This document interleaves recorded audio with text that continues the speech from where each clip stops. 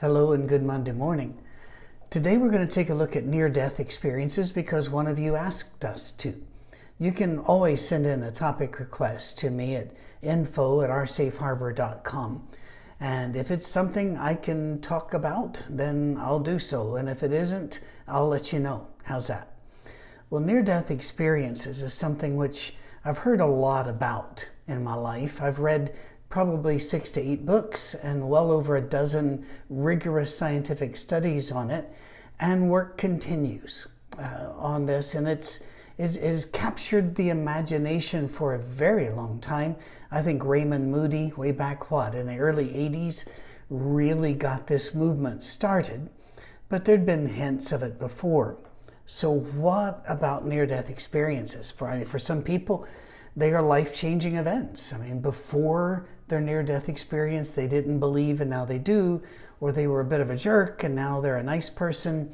There have even been a couple people who've written of near-death experiences where they've experienced something they think is hell, and that has changed their life dramatically. I would assume so. But are they real? And is what people are seeing real? Well, these are very complicated, actually, and please remember, as always, I do not argue with your experience. If what I say here seems to be saying, no, you didn't see, and no, it didn't mean, it's merely because that's the evidence I've got in front of me. You may have experienced something, but I won't argue against that, and it doesn't factor into a big pile of evidence, because no matter how many people tell a story, that is not necessarily data. We have to be more rigorous than that. We are fearfully and wonderfully made. And David was never more right than when he wrote that line. We are also mortal creatures. While we do believe that we have a spirit that will live forever, our bodies will not. And we see evidence of that every day with funerals, obituaries, with friends that we've lost, with hospitals, hospice, and the like. We know that happens. However, while there are some very predictable patterns to the way we die, especially if it's of natural causes, we are all individuals when we die, and therefore endlessly complex. The condensed version is this: when we're dying, there is a massive release of endorphins, serotonin, dopamine in our bloodstream.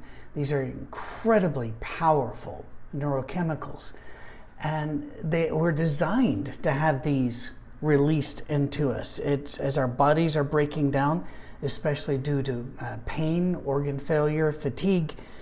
The grace of God has designed us to have these natural painkillers and natural distractions, because it actually pumps the joy and happy chemical into our bodies to help us with our panic and our fear at what is occurring at that moment.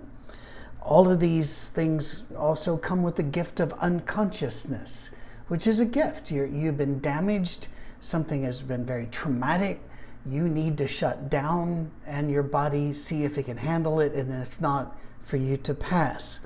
So God dumps these painkillers, happy feelings, and actually turns the lights off at certain times, right at the right time. And we stop hurting, and because of all these chemicals, we enter in this vibrant, living color, fractured state. And images rush at us. And then you feel this tunnel of light thing as images come rushing. And those images are made up of random fragments of our life, plus our expectations and belief systems, plus our emotions. And therefore we see in our mind some way, not with our eyes, but we see those we love, those who've gone before us. We might see a being that is full of love and joy and running to wrap around us and welcome us in that calm state. The blood vessels in our brains contract as oxygen fails to flow, as it always has before. And that shrinks our internal and external vision to tunnel. And by the way, there's a similar phenomena when someone is, let's say, a police officer who's never been involved in a firefight, and somebody pulls a gun on them, there's a sudden tunnel. There's a tunnel vision that people get. And it can be fatal because you can be tunneled this way and they've got somebody coming at you from the other direction. But this tunnel happens as we're dying, this narrowing of vision to a tunnel. And very often you'll see those you love, a sense of peace and joy as you are self-inoculated here. But it's all internal, self-generated.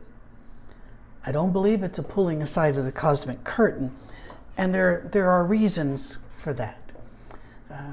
You can get books where it says, look at all the similarities, but if you do the data, you find that there are more dissimilarities than similarities. You'll find also that the NDEs show a whole different cosmic reality to you, let's say if you're a Christian, than they do if you're a Jew or a Muslim or an atheist. You have a completely different experience. Think, for example, of an amazing book by Eben Alexander. Eben is E-B-E-N, Alexander, neuroscientist, neurosurgeon, who had a particular type of neurological shutdown where when that part of the brain shuts down, you cannot form pictures in your brain. Just can't happen. And his book is called Proof of Heaven. And it's fascinating. And he describes things that were going on in other places that he could not have heard or seen or known.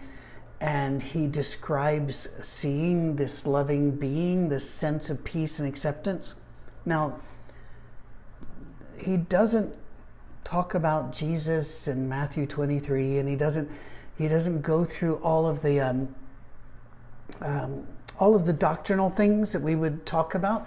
In fact, that bothers some Christians, that the fact that other people of other faiths and no faiths also seem to be being received by love. I don't know why that bothers anybody. First of all, if it's just a natural event, it's just a gift of God that's the way we die.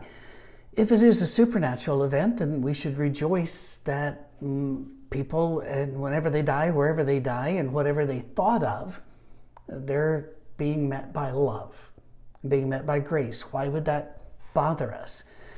If Jesus wants to love more people than us, I think that should bring rejoicing rather than anger. But there are some issues. Your prior belief systems absolutely shape what you see and what you think it means, which would indicate it's not universal.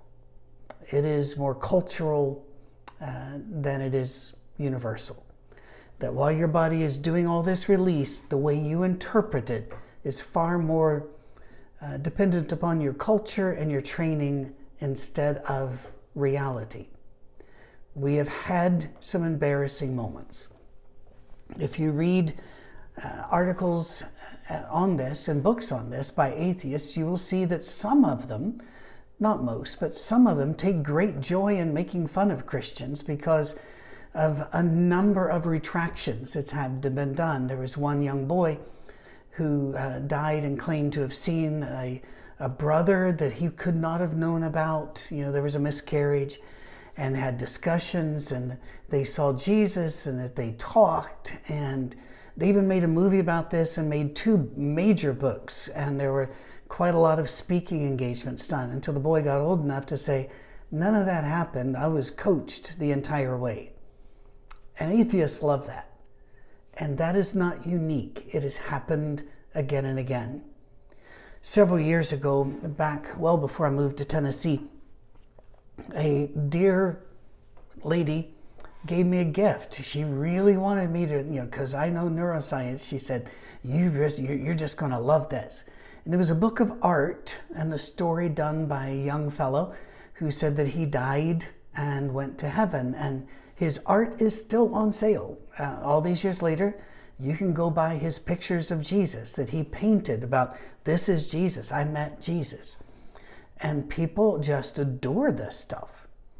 But if you look at his paintings of Jesus, it's Kenny Loggins. Go look. It's Kenny Loggins.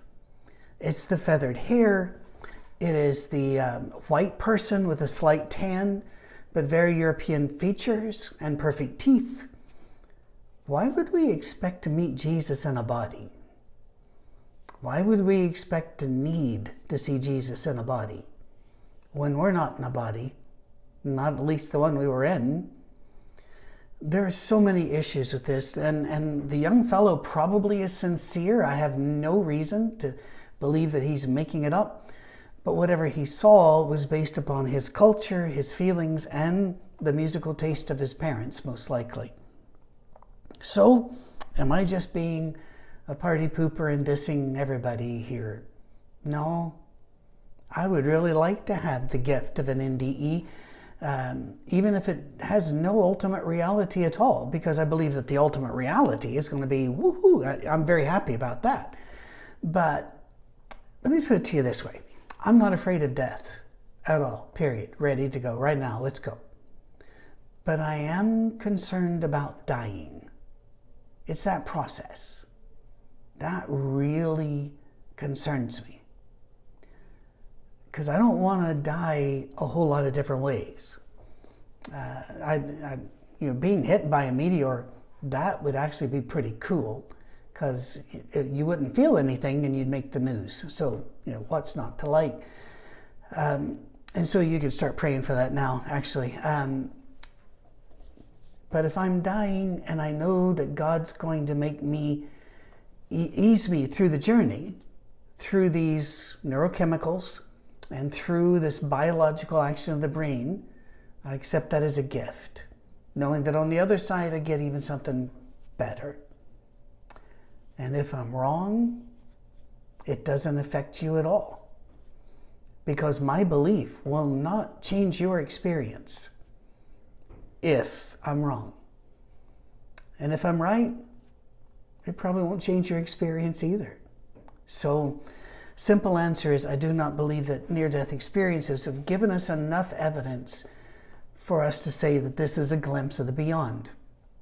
However, I do believe that some experiences, like Dr. Alexander's, indicate that our body is not our eternal home, and that our spirit can move about as we are dying and see some things and know some things. I think it's a very, very fascinating thing, needs to be studied more. But I also believe that no matter what you believe about this or about 1,000 other things, that you're my brother and sister, that you are a daughter or a son of Almighty God, and you're to be treated with respect. So if you come and you tell me your story, there will be no eye rolling inside or out. Instead, I'll ask you questions, and I will rejoice with you if you had a happy experience. And if you didn't, I will commiserate with you, because that's what I'm supposed to do. Have a great week. God bless. Cheers.